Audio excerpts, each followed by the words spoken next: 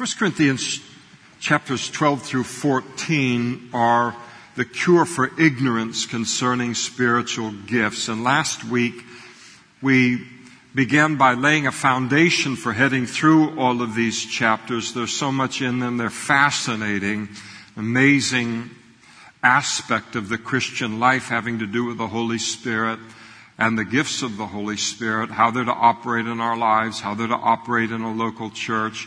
And we wanted to lay a little bit of a foundation concerning the Holy Spirit before we headed into all of this.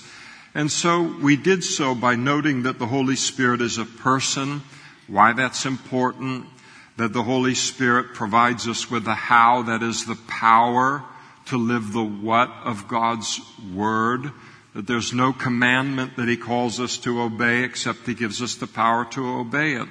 And there's no promise that He gives us in His Word except He's going to be faithful to that promise. And we can step out in faith in that promise by His Holy Spirit.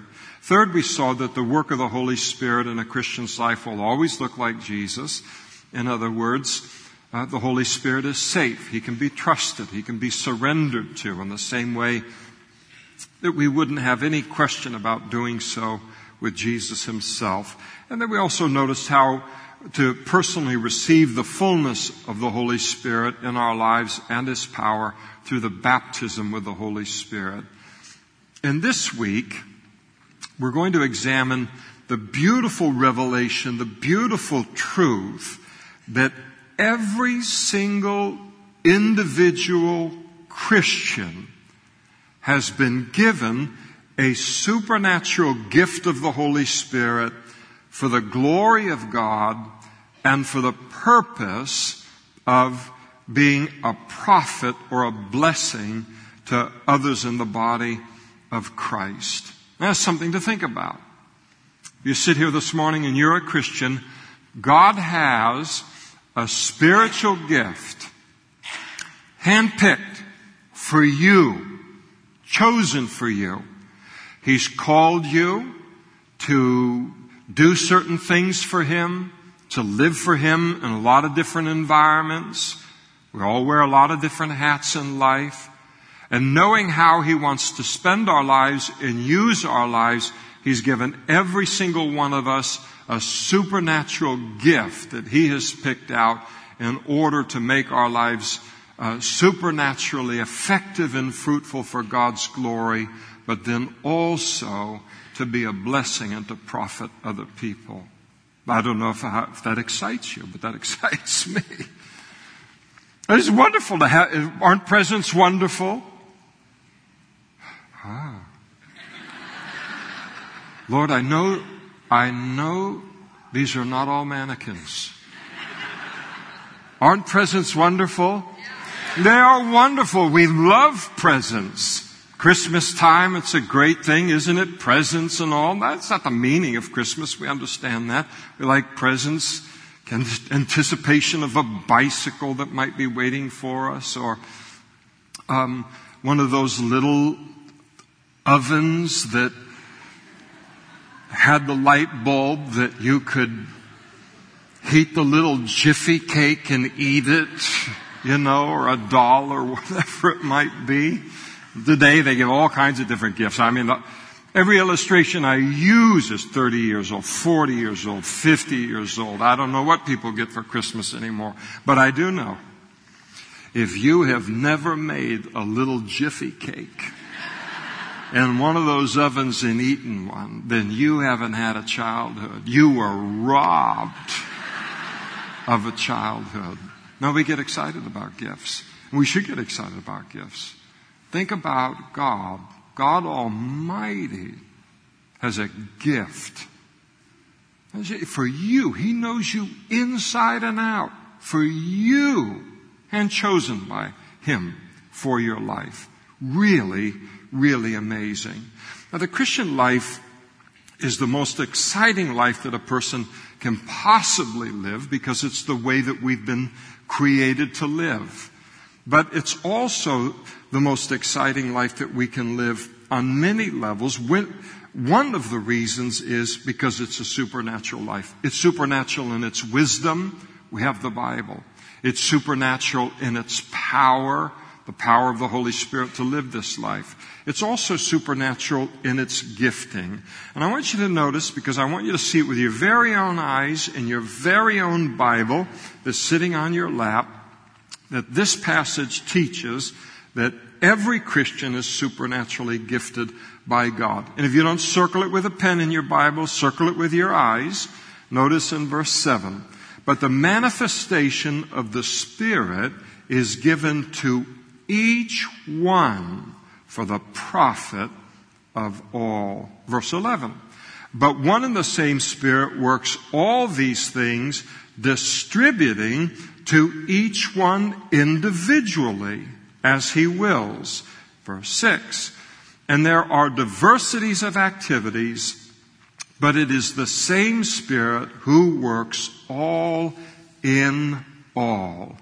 Every Christian has at least one spiritual gift. Some of you may have more than that given to us from God. And that's the first thing we need to do, is just stop and realize that. Some of us in the room are probably hearing that for the very first time in our Christian lives. And you say, I can't believe it. Believe it. It's true. Well, that raises the question then, what are the spiritual gifts that God gives to us? And there are several lists in the New Testament of spiritual gifts. One of them is here right in 1 Corinthians chapter 12, where we've just read. He goes on and he lists a few more at the end of chapter 12 and verse 28 and beyond. He also lists some of the spiritual gifts in the book of Romans chapter 12 and also Ephesians chapter 4. And I'd like you to allow me to just give you a brief run through of the spiritual gifts that are listed in Scripture. And we begin here where we've read in 1 Corinthians chapter 12 in verse 8, where Paul makes mention of this gift called the word of wisdom. The word of wisdom is not natural wisdom, but it is supernatural wisdom given to us by God for a given situation. I think about specifically related to this gift, how the Holy Spirit gave the early church a word of wisdom in dealing with a controversy that was going on in the first century church. And all of this is recorded in Acts chapter 8. And Paul had gone around, God had used him and had used lots of other people to establish a lot of great churches. And no sooner were these great, authentic, wonderful churches being established, but then there was a group of false teachers known as Judaizers who would come in behind them, and they would begin to teach all of these Gentiles, non-Jews, who were coming to know Christ, and Jews that were coming to know Christ in these churches as well. And they were saying, listen, in order for you to be a Christian, it's not enough for you to believe in Jesus and trust in Him. You also have to be circumcised according to the law of Moses, and you also have to keep the law of Moses. Well, this was absolutely false doctrine and false teaching concerning salvation. Paul confronted them, as well as Barnabas, and called on them to stop their teaching, and decided that this issue needed to be taken before what was known as the Jerusalem Council, the leaders of the church who were in Jerusalem, to bring this before them and say, what are we going to do about this? They're bringing a whole different message about salvation than the one that we know to be true. So Paul and Barnabas, as well as others, came to Jerusalem. They come before the apostles and other leaders in the early church. Paul and Barnabas begin to share with them about how Gentiles are being saved all over the place, the miracles that are occurring. They're being baptized in the Holy Spirit, and they give kind of a missionary report to these who are in Jerusalem. And then a great discussion ensued as Paul introduced the subject of this legalism that was being taught that was false. And we're told that literally a great discussion ensued. There was great debate, great talking back and forth related to the whole issue. After a time, the Apostle Peter, he stands up and he speaks. He sits down. Paul and Barnabas again begin to speak about how God is saving the Gentiles, the wonderful things that's happening out there, and God bearing witness to the gospel. And then they sit down, and then there was silence. And then James spoke, and he declared that concerning the Gentiles, that they ought to write to them to abstain from things polluted to idols, from sexual immorality, and from things strangled, and from blood. But they had no other concern related to the keeping of the law of Moses as an application related to a Christian. And when he spoke those things, it was like that was it. Everyone in the room realized God has spoken on this issue.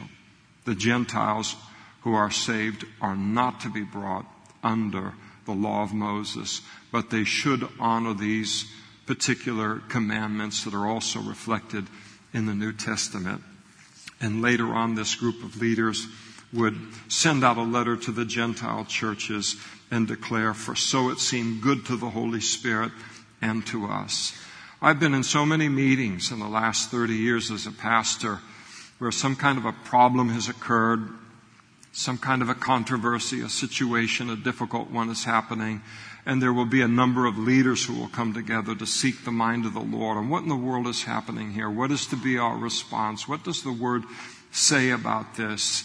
And sometimes we'll spend hours just in prayer and in discussion and more prayer and more discussion related to it. Iron sharpening iron, looking at it from all kinds of different angles and all. And then all of a sudden in that meeting, boom, someone speaks up. And when they speak related to the situation, everyone in the room realizes that was the mind of the Lord.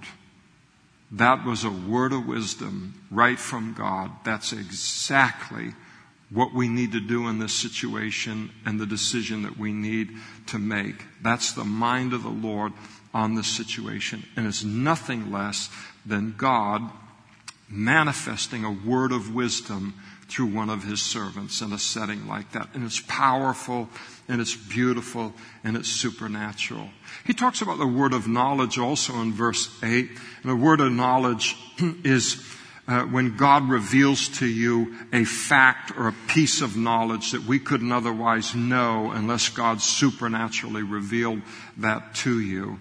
Jesus has exhibited it as He did all of these gifts that are listed in the early part of chapter 12 here, except for the gift of tongues. He manifested all of these in His ministry.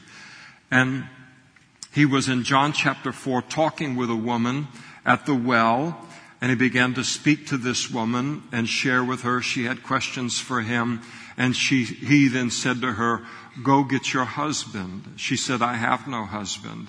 And then Jesus said to her, "You've rightly spoken that you have no husband. You've had 5 husbands, and the man that you're living with now, you aren't married to." And she said, "Sir, I perceive that you're a prophet." He's more than a prophet, but it was a word of knowledge related to that situation. In terms of this gift, I can't help but think about Acts chapter 5, where the Lord revealed the sin of Ananias to the apostle Peter there. And Peter spoke to Ananias and said, "Ananias, why has Satan filled your heart to lie to the Holy Spirit and keep back a part of the piece of the land, keep back part of the price of the land for yourself?" Now, Ananias he had sold a part of property that was his, it belonged to him, and he took the proceeds from it, and he kept a part of it for himself, and a part of it he then kind of gave to the apostles at some kind of a public worship meeting that was going on, but it gave the appearance he was giving all of the money. He didn't have to give any money, but this was hypocrisy. The church was young, it was new, it was pure. God was going to protect it from this kind of hypocrisy and defilement. And God spoke to Peter and showed him exactly what Ananias had done. He had done it in secret. God, of course, had seen it, reveals it to Peter, and then Peter took and spoke the judgment that came upon Ananias, and all of it again to protect the purity of that early church. And that was just a word of knowledge that was operating through Peter. I remember when I was a new Christian, I went out street witnessing in Napa, which is where I got saved. And their main drag there, McHenry, is a street called Jefferson Street. And I went out street witnessing with a guy by the name of Jim. We were both young. He was older in the Lord than I was. And so we went out and were sharing the Lord with people. And up on the north end of Jefferson in those days was where the McDonald's was. And that was the hot spot for Napa at that time. And on Friday and Saturday nights, everybody would go up there. And so we're witnessing, making our way up the street, ultimately to get there. And so we get there, and we're sharing the Lord with everybody, and there's this group of guys, 4, 5, 6 guys, and they're all young bucks, and they're good looking, and they're, in the right clique and the right crowd and the whole thing. And they got their cars, really hot looking cars, all parked right toward the street, chick magnets and the whole thing that they're doing. And they went out there on Jefferson, not with the idea of, hey, let's go out to Jefferson and some Jesus freaks will talk to us about the Lord and we'll get saved. That's the last thing on their mind. They're about a whole different world of things. So we're sharing the Lord with them. And Jim turns to this one guy and he begins to speak like 1, 2, 3 word of knowledge, things that he could not know about this guy except God was telling him right on the spot. So he says, hey, this is what's going on in your life. Boom, boom, boom, boom. And here's what God says about that. And my eyes, like Marty Feldman, they got gigantic, and I'm just thinking, hey, Jim, we're just sharing the Lord. We know that's from the Bible. We know that's safe. But you're going out here saying some stuff that if it isn't true, we're going to look really stupid out here. Everything that Jim spoke to him, it was my first experience with word of knowledge operating that way. Everything spoke exactly to that situation, and in the most unlikely environment for a guy in his hip condition to accept the Lord. He accepted the Lord right on the street on Jefferson.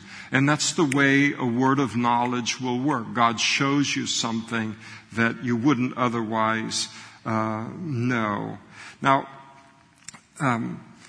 it's important to realize that of these 9 gifts that are listed in this early part of 1 Corinthians chapter 12, that except for the gift of tongues, God initiates all of those gifts. You can't initiate them. I can't initiate them. I can't walk in and say, okay, you guys want a word of knowledge? Here's a word of knowledge. And boom, I give it to you. It's a gift of the Holy Spirit. It only operates in our life as God gives it to us to have it operate. And so He may take and He may give, you may have a gift of knowledge. He uses you in that way. And He may give you 6 words of knowledge in one day and then not use you in that way except one time the following week, or it may be months before He uses you again in that way. So it isn't something that we draw up, we make happen. He's the one that uses these gifts through our lives when He chooses to. As He says there in verse 11, He manifests them individually as He wills. That is, as the Holy Spirit wills. Then in verse 9, there's the gift of faith. And this is the supernatural faith that God will give to us if He's asking us to do something that is beyond the realm of normal faith. What is normal faith? Normal faith is saving faith. Everybody has the ability, everybody has the faith that God gives them if they will use it to trust in Christ for their salvation. And then there's the faith that comes by hearing the Word of God. The Bible says faith comes by hearing, and hearing by the Word of God. Our faith grows as Christians the more we know about the Bible and the more we know of the Bible, because the more we know of the Bible, then the more we know of God, and the more that we know of God, the more we know He's trustworthy and worthy of our faith. And so faith is always a byproduct of that. That is happening in all of our lives as Christians. That's not the gift of faith. The gift of faith is special faith. It's the kind of faith that God gave Elijah on Mount Carmel with that showdown with the prophets of Baal.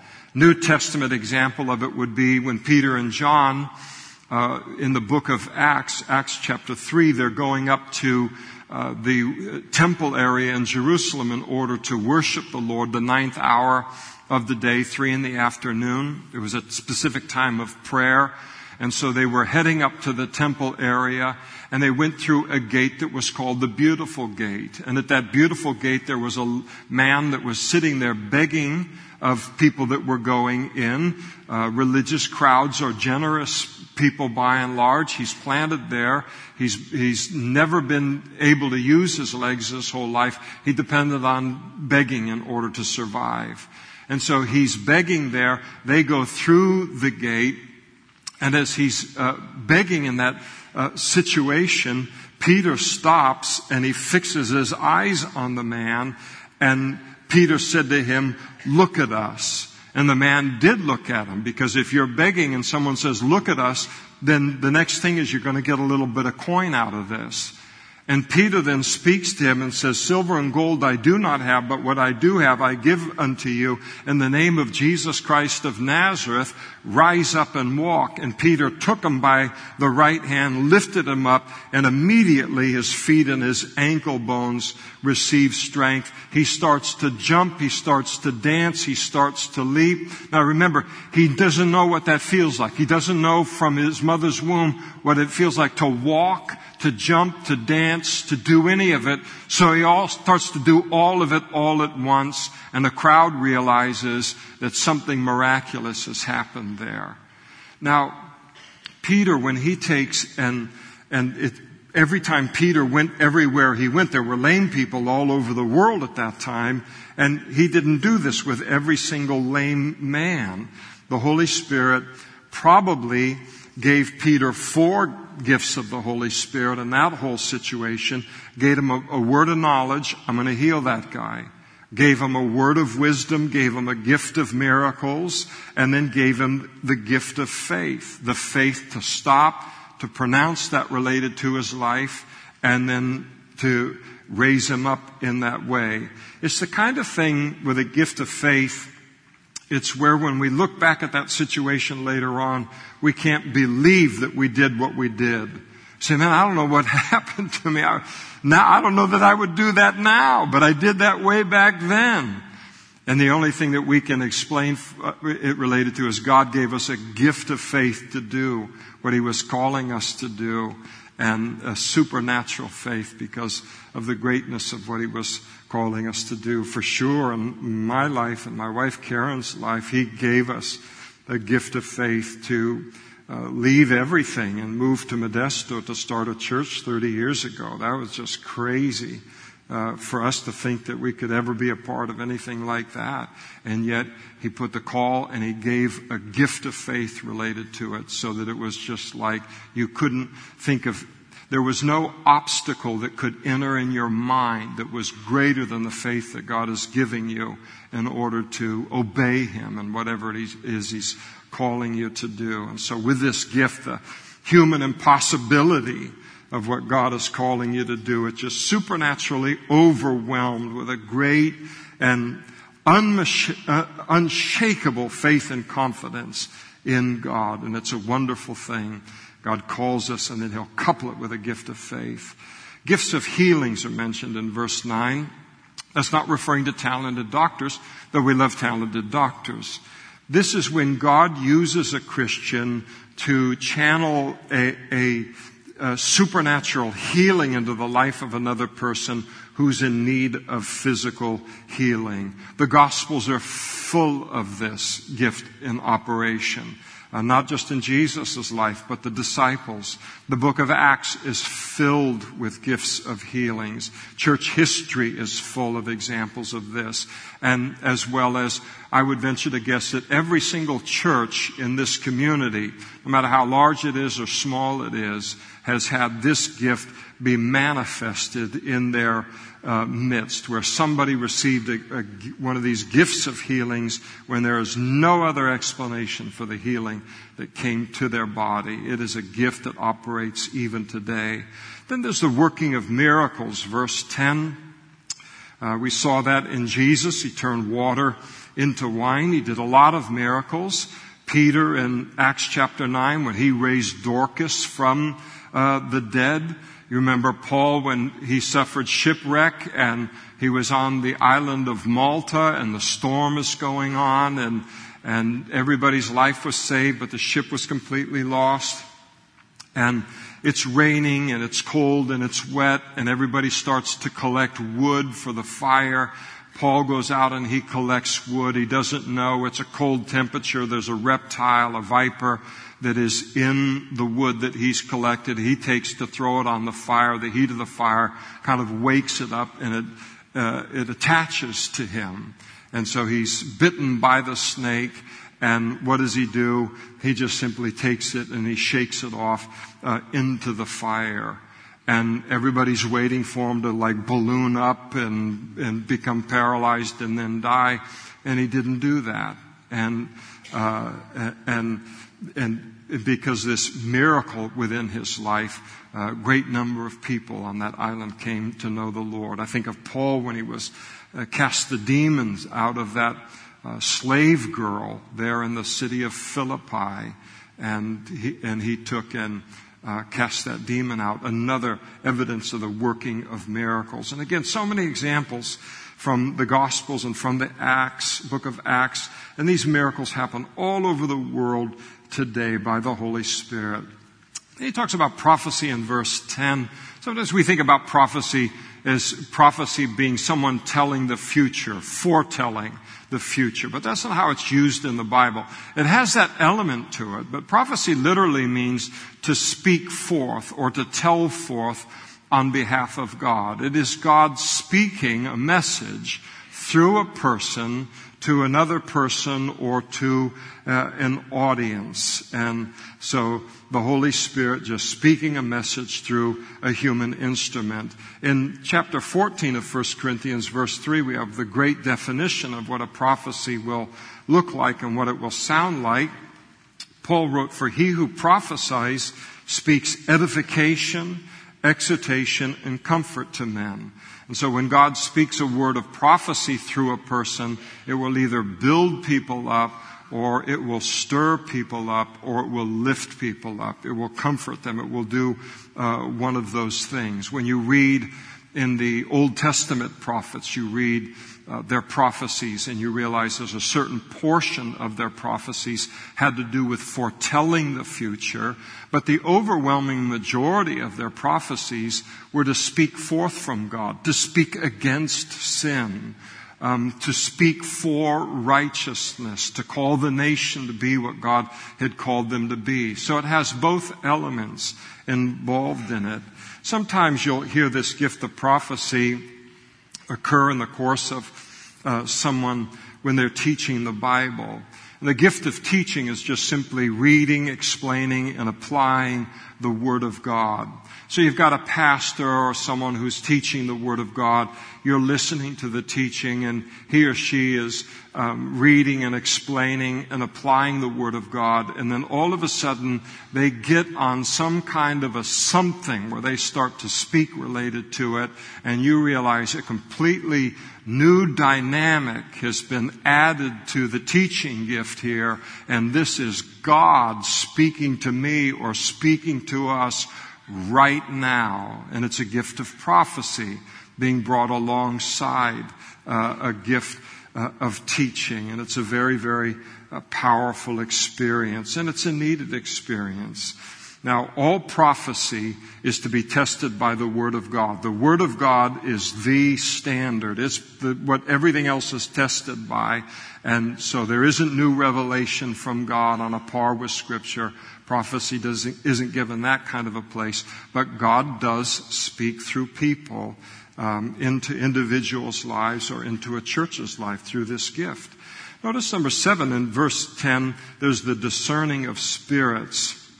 And the gift of discerning of spirits is to be given this divine revelation of what spirit is operating behind what we're seeing and what we're hearing before our eyes.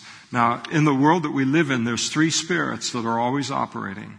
There is the spirit of man, and there are demonic spirits, and there is the Holy Spirit. Those three spirits always working. And the gift of discerning of spirits allows a person to watch something, hear something, and know what spirit is behind what's happening there. And it's a very, very necessary gift on a lot of levels, but it's super important in the lives of leaders who are overseeing a church, to be able to look at something and know what spirit is behind what's happening here.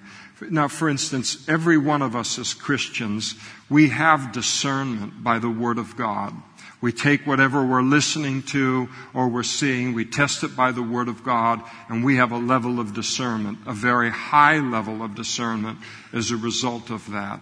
Additionally, in 1 John chapter 2, we have an anointing of the Holy Spirit that's upon our lives that protects us from what is false. If you've ever been as a Christian in a situation or in a meeting where somebody's saying something, or maybe watching Christian television, but where something is going on, something's happening, it looks like one thing, all of the words seem to be sounding right, but down in your innards, in your spirit, you've just got this check, and it's like something is wrong here. There's something not right about this situation, not right about what's happening here. And so often that's the ministry of the Holy Spirit in each one of our lives to protect us from error or being pulled into something that is wrong and away from Christ. So we all experience that kind of a thing. The gift of discerning of spirits is something on top of that.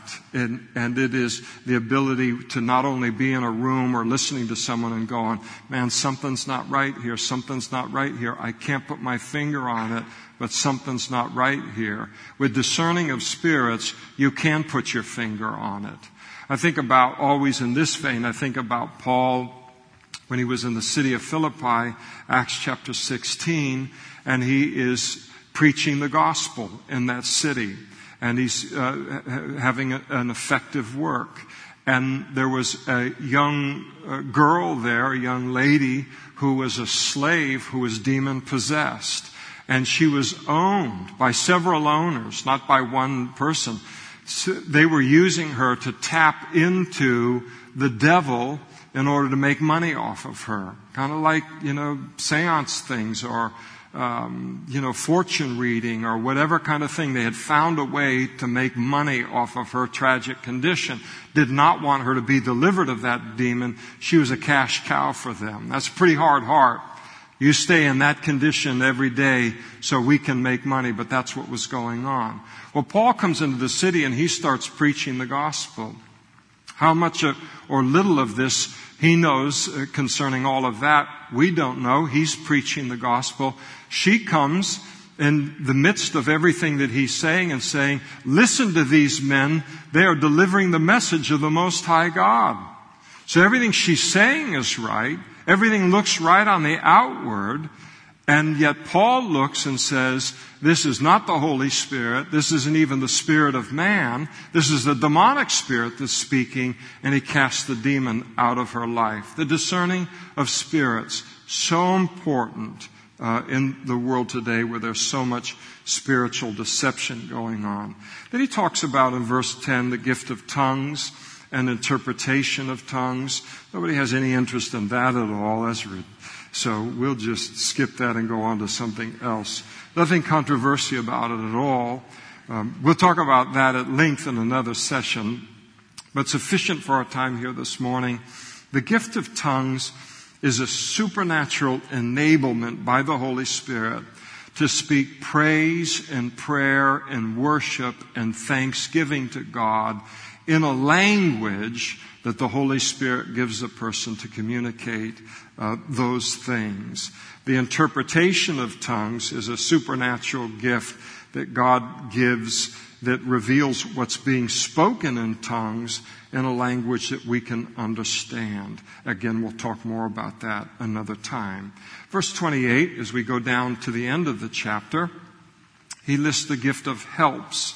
And this is a Holy Spirit-given desire and empowerment to help people in need. So here's a supernatural, God-given burden and gifting for helping the needy, helping the poor, helping the afflicted, helping the sick. And not everybody is gifted in that way. Everybody can do it. Everybody should do it to meet a need. But these folks have a gift to be involved in those kind of situations. Situations where people need help. The gospel mission is filled with people that have this gift. Every food pantry in the city that's associated with Christ is manned and womaned by people who have this particular gift. You get someone who, if you were to tell them, listen, this coming Sunday morning, you're teaching the Bible study. If you told them that, they would catch the first flight for Uruguay, for Argentina, for Russia, for wherever to escape that. But if they hear about the fact that somebody is older or somebody has just had surgery and they're not able to fix a leaky faucet or to mow their lawns for the next 3 months, they get all excited about that and they will take care of that. And it's a gift of the Holy Spirit in a person's life. You put some people in that place, they'll do it out of necessity and there'll be a reward for it and it's a blessing and it's good and we should do that. But they'll burn out over the long haul. You got somebody that has that gift and it's so rewarding to them to do that, and what they receive from the Lord, what they feel afterwards is every bit as great as anyone ever feels when they've taught a Bible study and everything went great. There's also the gift of administrations in verse 28, and the word that's used for administrations there is an ancient Greek word that was used for the navigator of a ship, someone who steers or directs a ship. And so someone with a gift of administrations are those who are able to, in a church context, which is what we're talking about, to steer a church through a crisis or through difficult storms or difficult waters. And the person with a gift of administration, they keep things organized, they keep things on course. You want board members to have this kind of a gift. They have to have that kind of a gift to be on a church board and to be helpful at all. You certainly want your church administrators to have this gift, and we're very blessed in that way to have administrators who are strongly gifted in this area. A person with this kind of a gift, they walk into an office, they unlock the door, they walk in, there's a desk, and there's the in basket, and it's 3 feet high with paper and things that need to be done. And every one of those papers represents a project and a problem.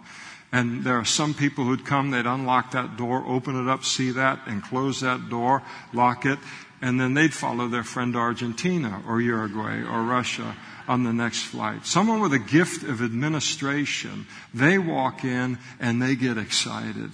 They go grab a jug of coffee, and they come back to their desk, and they're as happy as can be in knocking all of these things out and organizing everything related to the church and in people's lives as well. And without them, the church just becomes this mess of disorganization. You got to have your vision people in a church. Got to have people who are always thinking about the next thing they're going to do. You get the visionaries, and they just say, "All right, troops, we're going to run right through that wall right there." And they run through the wall, and then, okay, the next thing we're going to do for God is this, and we're going to run through that concrete wall that's on the other side of this wall, and they do it. And you got to have those kinds of men and women who have vision. Vision is priceless stuff and it's valuable stuff. And you got to have the gift of faith that's operating in their life as well. But the administration gift comes alongside and says, God bless you, visionaries. You left quite a mess here. That wall is a mess. But we will clean it up for you. We'll support you in all this. You just keep on moving forward. And it all works wonderfully together. Then you've got additional gifts, as I mentioned, that are listed in Romans chapter 12, verses 6 through 8. One of those gifts is the gift of ministry. And the Greek word is diakonia. We get our word deacon from that particular Greek word. And you've got where somebody is prophesying, that has a gift of prophecy. There are people who are declaring truth. A person who's gifted with the gift of ministry, they kind of are the ones who practice truth and physically serving the people. And our deacons in this church, and way beyond those that are deacons, so many people are gifted in this way, taking care of the physical needs that are all around us. Then there's the gift of teaching, also listed there. Teaching, as I mentioned, where God calls somebody and gifts them to read the Word, explain the Word, and apply the Word for what it means to our relationship with God today. Then there's the gift of exhortation, and that means to apply the truth. And someone with a gift of exhortation, they stir people to obedience. When you listen to someone who is a teacher and they have a pure gift of exhortation, sometimes you can go, man, I just wanted a hug today, and instead you got me conquering the world again, you know. So sometimes there's a mix of things, but a person with a gift of exhortation will never let a church body fall asleep. It's always the next thing. We can do it. God is great, and God is going to be great inside of us. Let's move forward. And this is that kind of gift. They stir people. They don't let people fall asleep with a gift of exhortation, and it's a very, very important gift in the body of Christ. And then he also mentions in Romans chapter 12 the gift of giving. And now, every Christian is called to give financially toward God's work through tithes and through offerings. And so don't think, oh wow, what have I been doing all these years? I don't have the gift of giving. We'll leave it to those people. No, every Christian is to give towards God's work. And there's a whole reason for all of that, and I don't have time to get into that this morning. So that's just a common denominator in all of our lives. But here is a gift that God places upon a person where they are, as a Christian, gifted by God to give, to materially bless other people. And they have a very mature understanding of money. They realize that, all right, we want to reach the world, but missionaries need clothes. Missionaries need a vehicle to drive. Missionaries need food to eat. Missionaries need medical care, or anything that happens related to the body of Christ, that money is a tool. It can be used for good things. It can be used for bad things. And they recognize that it's a tool. It's a needed tool to advance the kingdom of God. And they are excited to be a part of that. And they love to give toward it. And when they become aware of a material need in someone else's life, they immediately begin to seek the Lord about His direction financially concerning that need. And so they're gifted to give. And it's a beautiful gift. And most of the people that I have known through the years, and I've known quite a few that have this gift, it is real. It is real as any other gift. And they do it very privately, and they do it very, very quietly, but they operate in that gift. Every single person who's sitting in this room right now, and myself included, though I'm standing, we are the beneficiaries of men and women who had the gift of giving towards God's work in this church. It's also very important to understand that you don't have to be rich to be a part of this. So often we think giving, all right, wait a second, that's you gotta, because the government's all this, here's middle class, here, and then we impose this whole thing upon God. God can take a person who is considered to be relatively poor in the eyes of the world, and He can say, I'm going to make you a channel because you're in contact with people that I want to channel resources into their life that this person will never come into contact with. And sometimes it's not the amount of the money. Sometimes $1 or $5 or 50 cents or $25 in a certain situation, in that situation, it has the impact that it would take $10,000 or $20,000 to have the impact over here. So never look and say, that's a gift that I don't have because I'm not making $250,000 a year or more. And so this beautiful gift that God just takes this person and says, I'm going to channel money and resources through you to other people. It's beautiful. Then there's the gift of leading, he mentions in Romans. And some people are gifted by God to lead. It's an important spiritual gift. Not everybody is, and that's okay. But if you have leaders, if you have people who are over ministries in terms of authority or in terms of position over ministries, and they don't have a gift to lead, then that ministry isn't going to go anywhere. It's just going to flounder, and it's going to stagnate, and it's going to fail. The gift of leading is very important. He talks also there about the gift of mercy, and that's a supernatural gift of encouragement. And that would be needed lots of different areas in life, one-on-one. I mean, all of us need mercy. All of us hit situations in our life where we look and say, oh, that guy's got a gift of exhortation. I think I'm going to go over here. I don't need any exhortation today. I think it'd be what would quench the smoking flax today.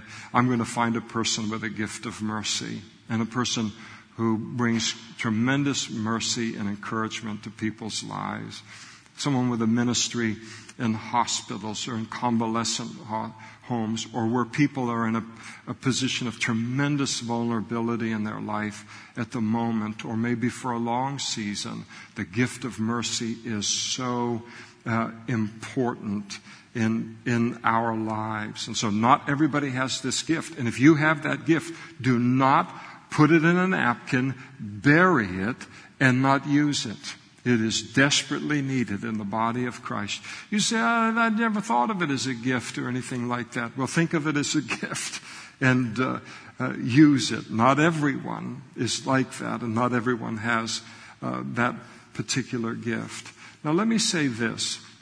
As Paul lists all these different gifts that he's laying out here, he's talking about these gifts principally for how they operate within a local church. And Christians towards Christians, or Christians involved in overtly Christian work of missions or sharing the gospel or that kind of thing. But I don't think that it's restricted in that way. If you are, I always think about Cindy Marks in this vein. She's on the board of Modesto City Schools. And that's a miracle, and it's a blessing, and it's God's calling upon her life, and it is a full-time thing for her.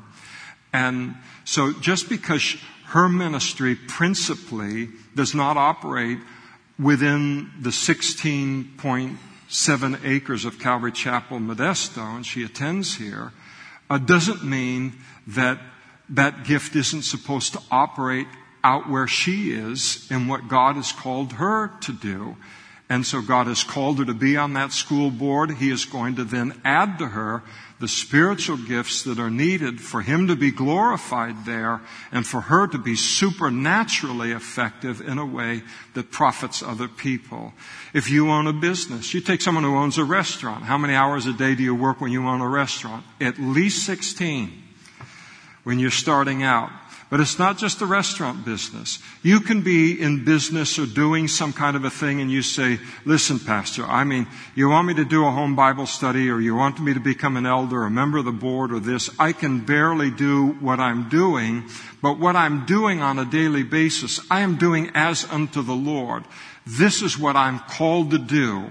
I am called by God to own this body shop and turn out the finest car repairs in Modesto for God's glory. That's what I'm doing.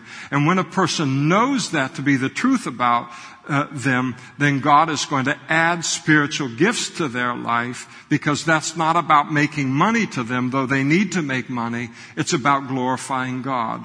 The same thing is true of doctors. The same thing is true of someone who is a nurse or a student or a mother or so forth. And it's important to realize that it can operate more broadly outside of a formal church ministry. But no Christian should ever neglect a calling that God has on your life to edify and bless a local church and say, I'm not going to do that because this is enough what I'm doing out here.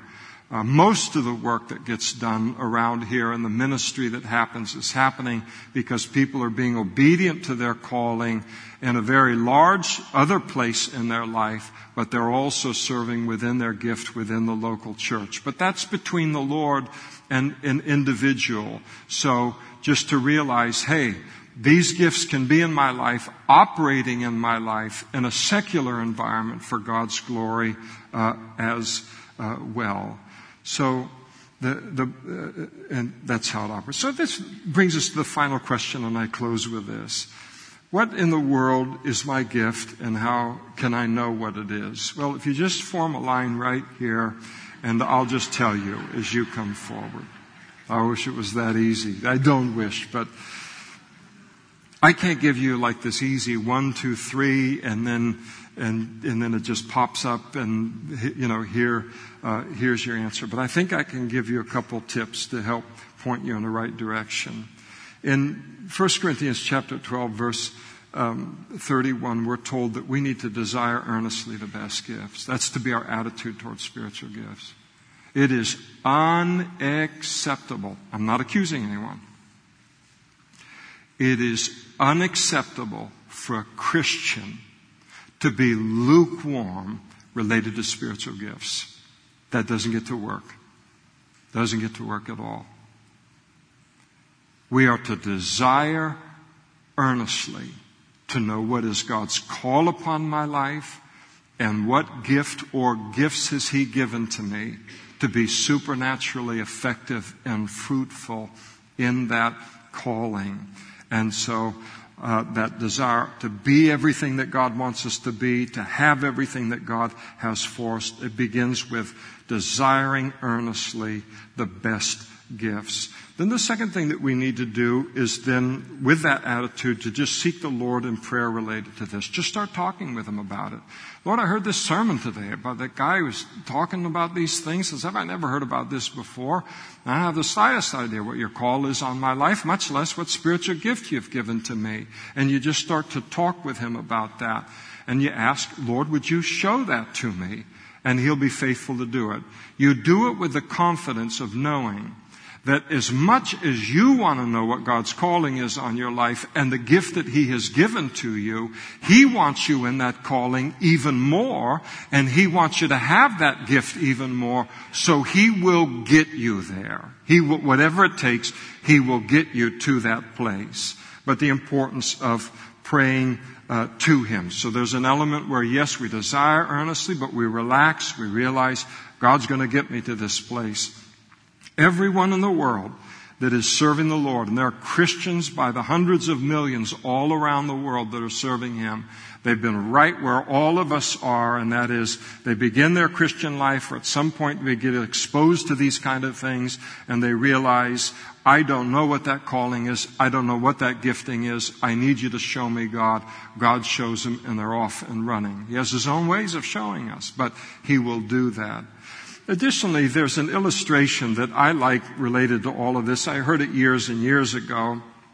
And I think it's helpful in helping us to discover and recognize our spiritual gifts and callings. It's not foolproof, but I do think it's helpful. The illustration goes something like this. Say I invite you over for dinner at my house. And there you are, a guest of Karen and I.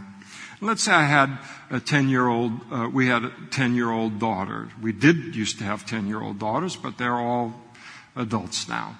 But let's say we had a 10-year-old daughter, and we have had a sumptuous meal. What would a sumptuous meal be to you? That's what we had. That's the kind of guest that I am.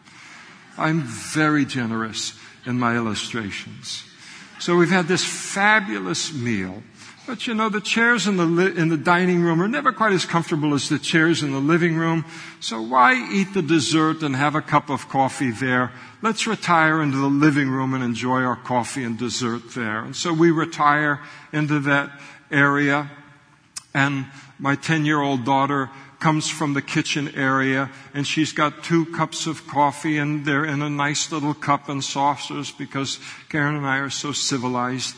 And as she's making her way from the kitchen through the dining area into the living room, the floor covering it goes from vinyl to a transition where the carpet is there. A little bump right there. She hits that. The coffee goes up into the air. The cups come down. They crash. They break. She falls on her face. And there she is right in front of us. Every one of us, if you're in my living room, you respond viscerally with that situation. You will not just remain neutral in it at all. Something will happen to you when you watch all of that happen before your eyes. You're going to respond to that event without even thinking. And I think that sometimes it can reveal something about your gifting and you and your calling. Now, when that happens, the person with a gift of prophecy, your response would be verbal. You'd come to my daughter and say, honey, listen, you fell, but realize life is full of falls, and always remember that God is the God of second chances, and you would console them in that way. The person with the gift of ministry or the gift of helps, your response wouldn't be verbal at all. You wouldn't even enter your mind to say anything in the situation. Your response would be completely physical. You would jump up and immediately begin to help her clean up the mess. The person with the gift of teaching, come alongside her and say, now, honey, let me show you. Now, when you got 2 cups of coffee, like that. You got to walk carefully when you're coming to a transition. You see you saw where it happened. It all happened right there, didn't it? So every time now in the future that and this is how you hold the cup in times like that. The person with the gift of exhortation come to my daughter and say, listen, girl, you can do better than that. We are not going to leave on a miss here. You're going to go right back in there and you're going to get 2 mugs of coffee and you're going to come back in here and you're going to do right the second time what you might have done the first time. Let's go. Come on. You can do it. Gift of exhortation. The person with the gift of leading, they'll take charge of the whole situation. Who told her to carry that cup of coffee and brought in there? Anybody knows you don't give 2 cups of hot coffee to a 10-year-old girl who could see from 10 miles off that this was going to be a problem. Somebody get her cleaned up, and somebody else, let's get to work on this spill before it permanently stains the carpet here. And in fact, let's rearrange all the furniture in this room. It's all asymmetrical. This is no way to furnish this room and have everything about it. Let's get it changed. The person has the gift of giving, they will jump up, say, oh, that's too bad. How much did that cup and saucer cost? We're going to need to replace that. They think immediately in terms of money. The person with the gift of mercy, they'll run over. They don't care. They don't care about carpets. They don't care about damage. They don't care about cups. All they care about is the person. Sweetie, you must just feel terrible. But it's okay. One time I was carrying a pot of stew when I was about your age, and your response is going to be verbal. And the fact of the matter is that we already possess a gift from God. It's not that He's going to give you one as a Christian. You already have it. It's already in there. And sometimes it's a circumstance like this that makes it pop up its head so that we recognize it. Or we stop one day and we realize that in situations like this, over and over and over again, I respond in the same way, and it glorifies God and it profits people. And you may be very well looking face to face at the gift that He has given to you. I would say additionally, and in closing, and it is my final closing, be very sensitive to the soft spot in your heart. Begin where you sigh in life. In Mark chapter 7, they brought a deaf and a dumb man to Jesus. He couldn't speak and he couldn't hear. As they brought him to Jesus, it was a beautiful, beautiful scene. Jesus takes his hands and he puts them on the man's head. And he looked up into heaven and he sighed, the Bible says.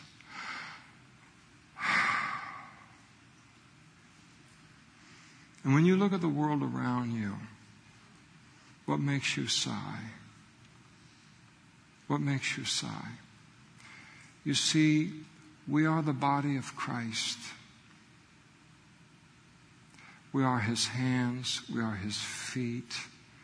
We are His arms. We are His legs. We are His eyes. We are His ears. We are His mouth. We are the body of Christ.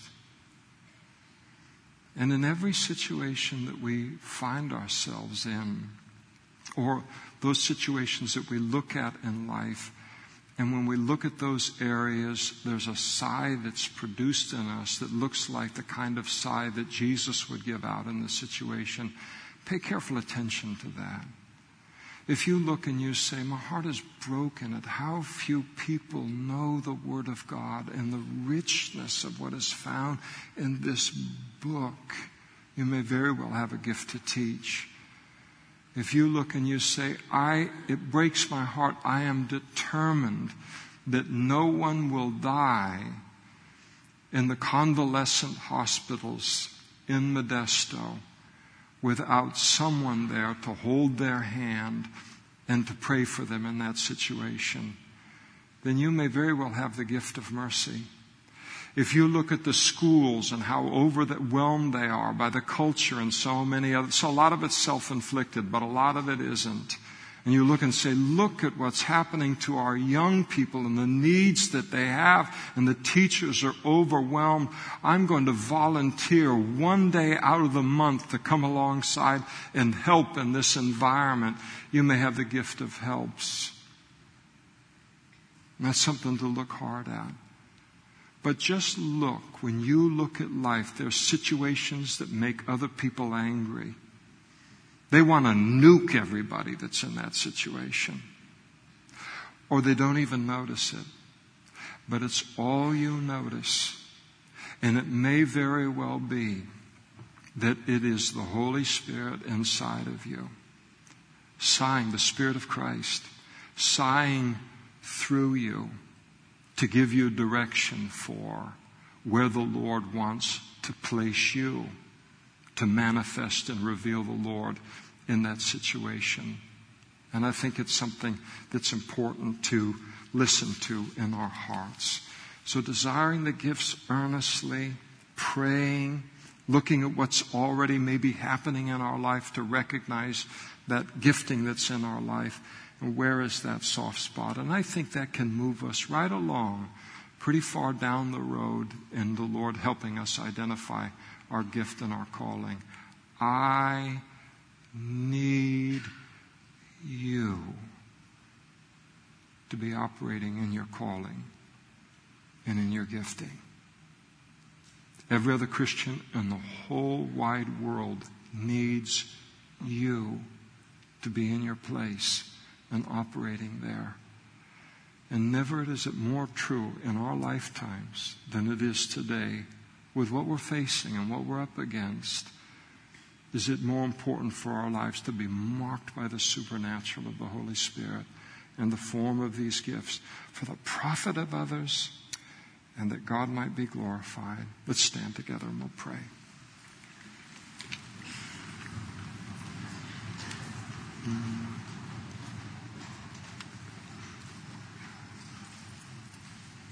Thank you, Lord, for your gifts. Thank you for your calling.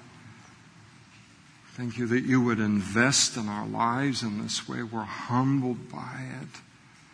That you would just take little old people like us and take something from heaven, to take something from your Holy Spirit that's so priceless, and entrust it to us.